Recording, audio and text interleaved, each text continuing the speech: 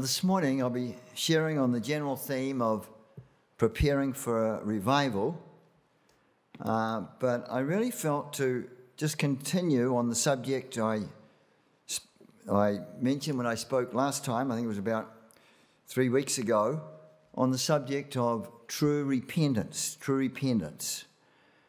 And repentance is not really a subject that people would choose to listen to or would enjoy or like, but I believe it's the foundation of everything. And it was the message of John the Baptist. It was the message of Jesus.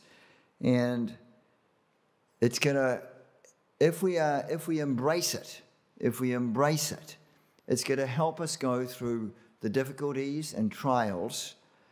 And then also, if we have a vision of what is lying ahead and revival and the outpouring of the Spirit that lies ahead, we know that as we repent, God will change us.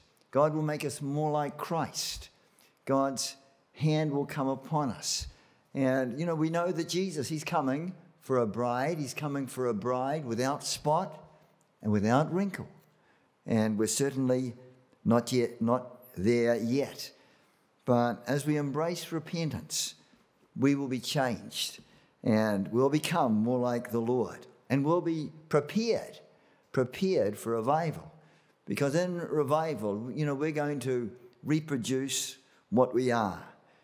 And, we're living at a very critical time in the nation of America today. And there's a tremendous battle in the heavenlies. The power of God, the power of Satan. And there's a battle in the heavenly realm for the soul of America. As a nation, we desperately need revival. Really, it's our only hope. Everywhere we look, we see the news, and it's not good news. Growing violence, protests, corruption, darkness, evil, sin. And the answer to our many problems, it's the outpouring of the Holy Spirit. It's not just some ideology. It's not politics, not protest, not education, not better economy. And even though revival is sovereign, and only God can give revival, yet, if God's people become desperate for him, he promises to heal our land. And that scripture, which has been quoted so many times, but yet is so vital. And it sums up so many things in one scripture. From 2 Chronicles chapter 7 and verse 14.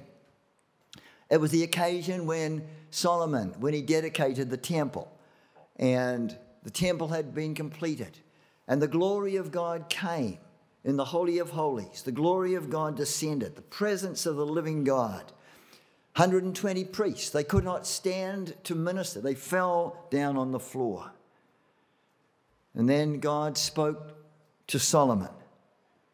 And he's saying that, even in the years to come, if God's people, if they turn away from God, if they go into sin, if they go into idolatry, if they turn away from the real God, he says, if they will humble themselves, and if they will pray,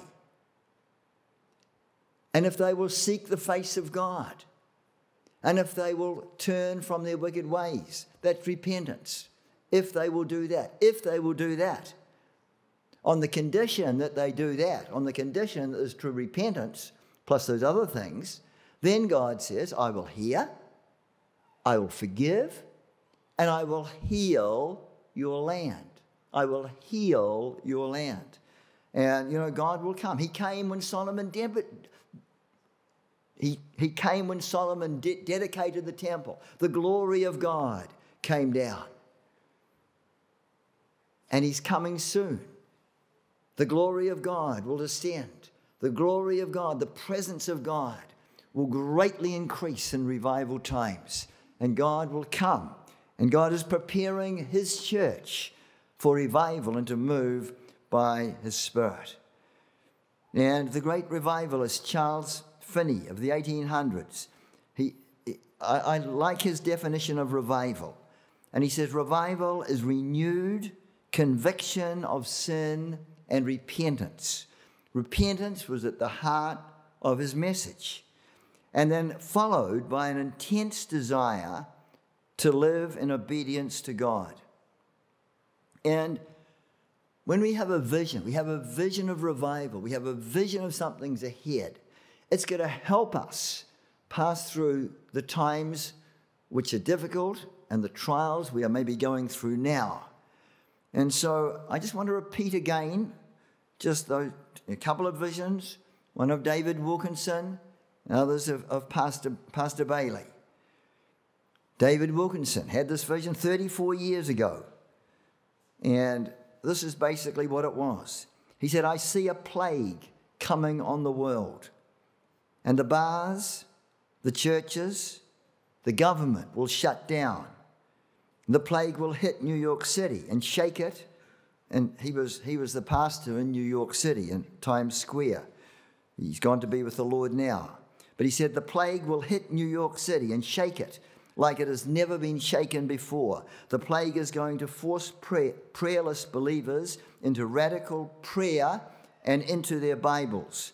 Repentance will be the cry of the man of God in the pulpit, and out of it will come a third great awakening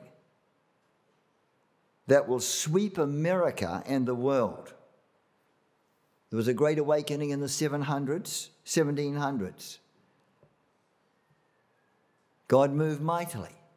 That was followed by the American Revolution, time of great harshness and judgment on the country. And then there was a second great awakening in the 1800s. Charles Finney and others. Thousands turned to the Lord. But that was followed by the Civil War and much devastation in the country. And in this prophetic word, he said there'll be a third. Out of this plague will come a third great awakening that will sweep America and the world. And back in 1955, again many years ago, before Pastor Bailey came to America, he was in Switzerland, and God gave him a series of visions for 6 days of awesome revival. And he said, revival will be beyond our fondest dreams, a revival of such power and glory. And he saw outpouring of the Holy Spirit. And what he saw has not yet happened, has not yet come to pass. Speaking of revival in the last days. Not only did he see visions of revival, he also saw visions of God's judgment. And he shared this at a Elam camp meeting in 1967. And he saw natural disasters, coming upon USA and other nations. Isaiah 60:26 and verse 9.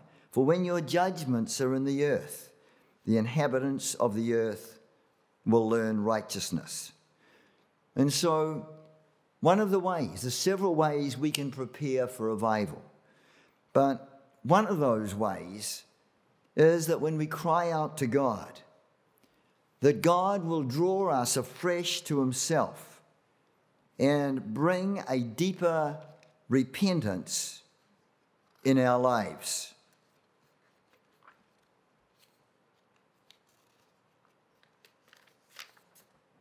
So this morning I want to look and I want to compare Saul and David. Saul, his sins to us seemed smaller than David's sins, but there was no repentance. And it seems he ended in hell. David's sins to us seem much greater than Saul's, but David repented, and there was true repentance in his heart. David will end up in heaven. Saul had difficulty in repenting. he began his ministry, he began being king with a powerful anointing. But instead of that anointing increasing, that anointing diminished until he no longer heard from God. And at the end of his life, we see Saul going to a witch. He had a tragic death, and he led many Israelite soldiers to their death also. And they were defeated by the enemy, the Philistines. Now, leading up to that, in 1 Samuel 13, and this was the occasion when Samuel the prophet had told Saul, "Go to Gilgal, wait for me in Gilgal." And he said, "I will come after 7 days. I will come, and I will offer the sacrifice." Now, Samuel was delayed in coming to Gilgal. Either that or he was purposely not going just to test Saul. But Saul disobeyed the word of God. And because Samuel the prophet and the priest, because he did not arrive at the appointed time, then Saul, who was the king, he did what only the people from the tribe of Levi, the priest, should do. He offered the sacrifice. And so he disobeyed the word of God. He offered up sacrifices which only the priests were allowed to do. He tried to take an office that had not been given to him, and he did not admit he had done wrong. He tried to make excuses. He did not repent. He just made excuses for his actions. He tried to excuse his sin. He tried to blame others. So many. I mean, with Adam and Eve in the beginning. Adam, the woman. He blames the woman. Who you gave me. He doesn't take responsibility. He blames his wife. He blames God. And here Saul, he just blames others. He tried to excuse his sin. We see this in 1 Samuel 13, verses 11 and 12. Now, moving on to 1 Samuel 14. In this chapter, Saul does a foolish thing. He orders, the Philistines are approaching, a battle is approaching. And foolishly orders his soldiers to fast and not to eat till he'd taken vengeance on his enemies. Now, I believe in fasting. Fasting is very important. But there's a time to fast, there's a time not to fast. And when you're going into battle, when soldiers are going into battle and need all their strength and everything else, that is certainly not a time to fast. But Saul foolishly ordered his soldiers and to fast, not to eat, till the end of that day, until he'd taken vengeance on his enemies. Now, Jonathan, Saul's son, he was not present when Saul gave that word not to eat. And so when they were going to battle, the honeycomb was in the trees, had fallen down onto the ground. And so Saul, he got of the honeycomb and he picked it up and he ate it. And it was so good and so refreshing, and his eyes were enlightened. And Jonathan was wonderfully used of God to help win that victory over the Philistines.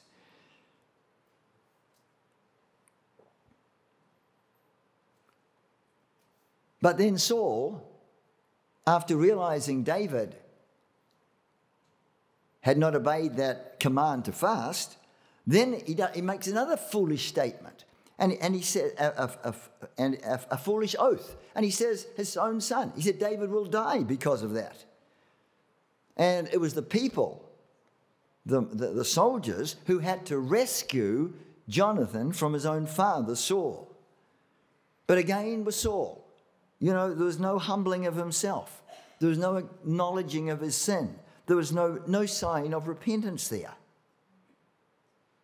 And then in the next chapter, 1 Samuel chapter 15, and in this chapter, God had instructed Saul to kill all the Amalekites and all their cattle. They were perpetual enemies of the Lord. And through Samuel, God told King Saul to kill all the Amalekites, to kill the king, to kill the soldiers, to kill everyone that breathes, to kill even the babies, and even to kill the cattle.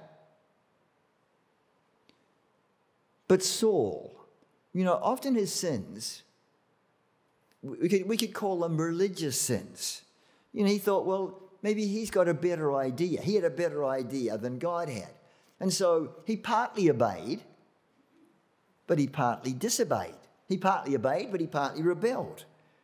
And he spared the king, the king of Amalek. His name was Agag, King Agag. He spared him. He did not kill him. And he spared the best of the cattle. And then to make it sound spiritual, he said, well, I'm going to offer these good cattle. I'm going to offer them, these sheep. I'm going to offer them to the Lord. And we see this in the first 9 verses of 1 Samuel 15. Now, when Samuel the prophet challenges him, in verse 30, Saul says, I have sinned. He says, I have sinned. I have sinned. Yet honor me now. I pray thee before the elders of my people and before Israel, and turn again with me, that I might worship the Lord thy God. So, when Samuel rebuked Saul for not killing Ahab, Saul's reaction was to ask Samuel to honor him before the people. And Saul desired the honor. See, he desired the honor of man before the honor of God. He desired the honor of man more than the will of God. He would not repent. He did not repent. He wanted to continue to look good in front of the people, and they were more important to him in doing that which was right. There was no true repentance, even though he said, I have sinned. And sometimes people can say that I have sinned. Sometimes people can even cry and weep and acknowledge their sin, but they don't repent if they do not forsake that sin and turn from it completely by the grace of God. And the familiar verses in that chapter, 1 Samuel 15, 22 and verse 23. If we can have them up on the screen. And it says there, and Samuel said, has the Lord his great delight in burnt offerings and sacrifices, as in obeying the voice of the Lord? For behold, to obey is better than sacrifice, and to hearken than the fat of rams. The fat of rams offered as a sacrifice unto the Lord. And then verse 23, for rebellion is as the sin of witchcraft. When we rebel, we open up to spirits of witchcraft in our life. Rebellion is as the sin of witchcraft. It's a terrible thing. And stubbornness, the Bible says, is as iniquity and idolatry. When we're stubborn, God compares it to idolatry. We're worshipping other gods. So, Saul, there was a false repentance. It was not a true repentance. They were mainly religious sins. But David, what a man David was. Called a man after the heart of God, who knew God's own heart. And when we think of his sin, it was a terrible sin. Not only did he commit adultery, but then he was instrumental in murder, and in the murder of Uriah, who was the husband of Bathsheba. But there was such a contrast. There was such a difference between David and Saul. As I mentioned, David's sins of adultery and murder, in our eyes, were greater than Saul's sins of disobedience and and rebellion and religious sins. Saul did not repent. He ended his life in a battle, and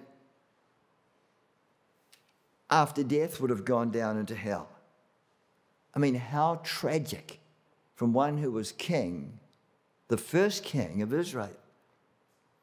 But David, a man after God's own heart, he received the gift of repentance and was wonderfully restored. And David will be one of the great heroes of faith in heaven and throughout all eternity. In fact, in the millennium, he'll be prince. He'll be a prince. He'll be a king. Of course, Jesus is the King of Kings and the Lord of Lords. But David will be very great in the millennium and then in heaven throughout all eternity, forever and ever and ever. In Psalm 51, we see there, and this is one of the Psalms of David's repentance after his sin. And he cries out in verse 1, "Have mercy upon me, O God, according to thy loving kindness, according to the multitude of thy tender mercies. Blot out my transgressions." David there, he appealed to God's mercy to blot out, to remove his sins. And then in verse 2, "Wash me thoroughly from mine iniquity. Cleanse me from my sin." He desires to be thoroughly washed from his iniquity. And then in verse 3, "For I acknowledge my transgressions, and my sin is ever before me." David clearly acknowledged his sin. And then in verse 4, "Against thee only have I sinned, and done this evil in thy sight." David acknowledged that sin is primarily an act against God, more so than another person. But isn't it a wonderful prayer which he prays in verse 10? "Create in me a clean heart, O God." You know, he's wanting to be different. He's wanting to be changed. He's wanting to be to be completely free from that sin. "Create in me a clean heart, O God. Renew a right spirit," or a constant spirit, "within me." Create in me a clean heart. It's a pity he didn't pray that, before his sin. But it's a good prayer for all of us to pray. And I pray it often. Create in me a clean heart, O God. Create in me a clean heart, O God, and renew a right spirit within me. There's many temptations today. In fact, I heard some statistic recently, and it was that in American churches, there's about 20% of the men in American churches that are hooked or addicted even to pornography.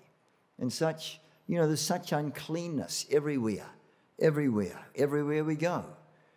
And David's prayer, "Create in me a clean heart," true repentance of forsaking, going on in God. "Renew a right spirit, constant spirit within me." Our natural heart is very wicked. Jeremiah 17 verse 9 says, "The heart is deceitful above all things and desperately corrupt." So we need to pray that God would give us a new heart. Ezekiel 36:26 says there, "A new heart will I give you, and a new spirit will I put within you.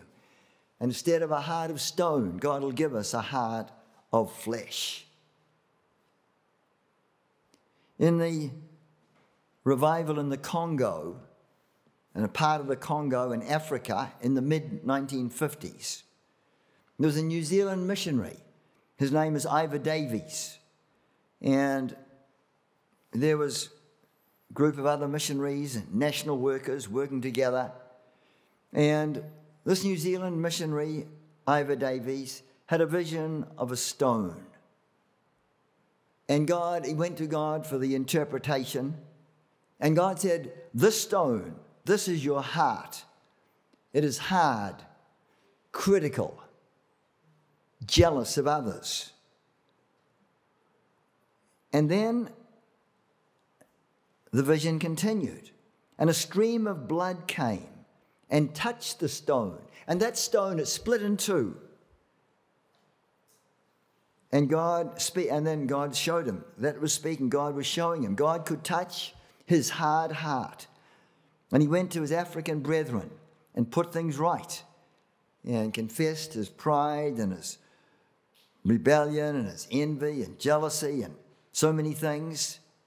And he did that. And as he began to repent and put things right, then they began to repent one another and put things right one another between pastor and pastor. And there was a move of repentance, and many repented of their hardness of heart and various other sins. And, out of it, many came to the Lord. Out of it, revival came. And shortly afterwards, revival broke out. And many repented and came to the Lord. And last night, I was just looking at a book I had about the Welsh revival. And the Welsh revival was in 1904 and 1905. And last night I just wrote down some things from this book about the Welsh revival. And it was led by a young man, Evan Roberts. He was only 26 years of age. And he led this amazing revival in Wales, which transformed the nation. His foundational message, his main message, was repentance. And he said this: all sin must be confessed to God and repented of. The church has to be cleansed. The Lord's bride should be without spot, so that there would be no room for compromise with sin. And at a town called Loghera, after a meeting that had gone on till about 3 a.m, Evan Roberts and his brother, they were exhausted, trying to fall asleep. But then at 6 o'clock in the morning, outside, the streets were noisy with crowds on their way to the early morning prayer services. The night meeting got on till 3 a.m. and the morning prayer service people were gathering at 6 o'clock in the morning. The entire population of the town had responded in repentance and were being transformed into a praying multitude. God's presence was so intense. And one outstanding characteristic of the revival was the confession of sin, which started with the unsaved and even spread to those who were saved, who were broken and humbled by the revelation of the cross of Christ. Bitterness and resentment seemed unthinkable, as all were compelled to gaze upon the Lord's great mercy and love.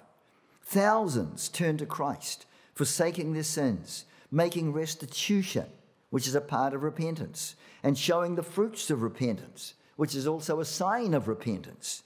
Debts were paid, stolen goods returned, the taverns or the drinking places were forsaken and closed. A serious problem developed at the mines because the horses pulling the carts of coal had been trained to respond to the curses of the drivers. Now that the drivers did not curse anymore, the horses could not understand their commands. Theatrical companies quit going to Wales because no one would attend their shows. Magistrates were presented with white gloves in many towns to signify there were no arrests. No people were getting arrested. There wasn't too much for the police to do. And sometimes the police had to guide the crowds who were going to the revival meetings. The prisons were emptied. And, revival scenes swept the universities day after day for months. And the impact of the entire country of Wales was amazing, as over 1/3 of the entire population turned to the Lord.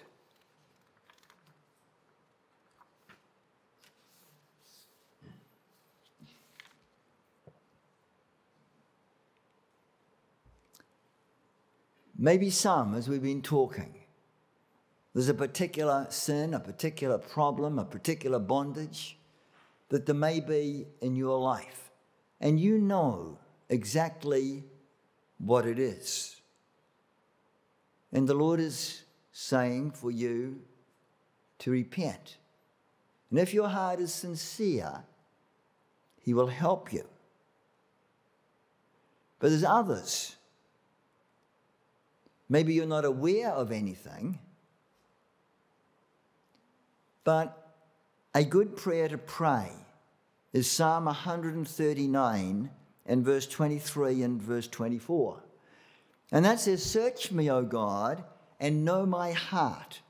Try me and know my thoughts, and see if there be any wicked way in me, and lead me in the way everlasting." And that verse, Psalm 139, 23 and 24, I shared that verse with you 3 weeks ago. And I shared that verse for you to pray.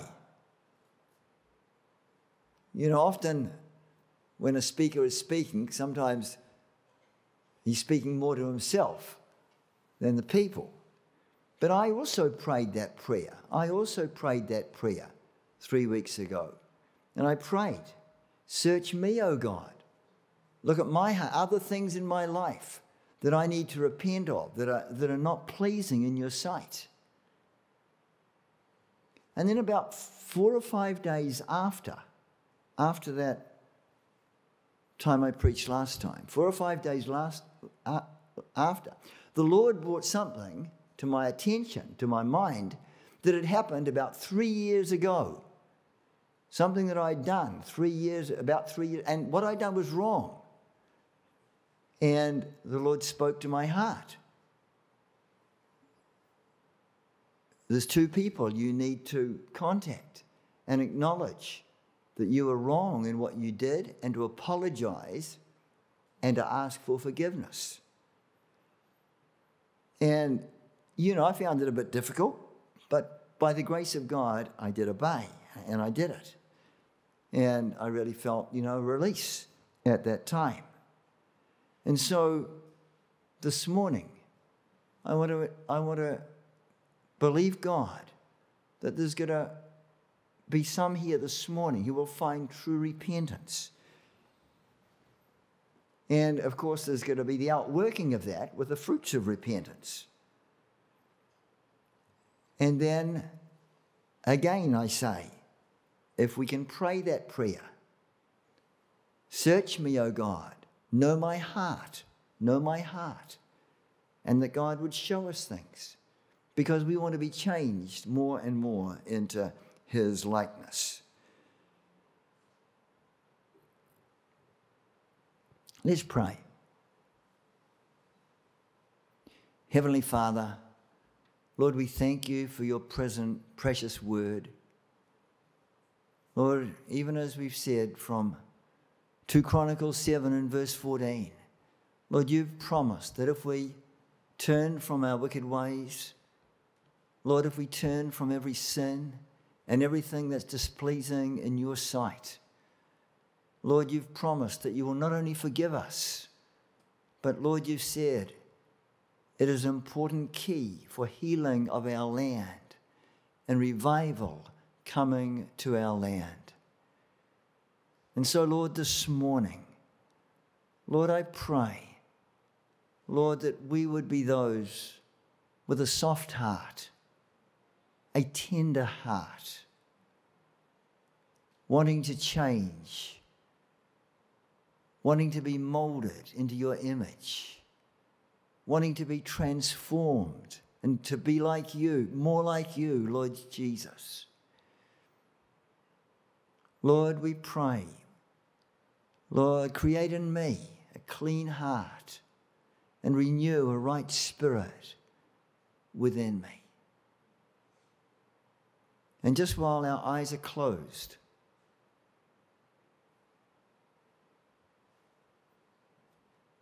if there's anything that's in your heart, in your life. You know the sin, you know exactly what it is, and you want to truly repent. Just while every eye is closed, just lift up your hand. God bless you, bless you, bless you, bless you, bless you. Put your hands down. And those here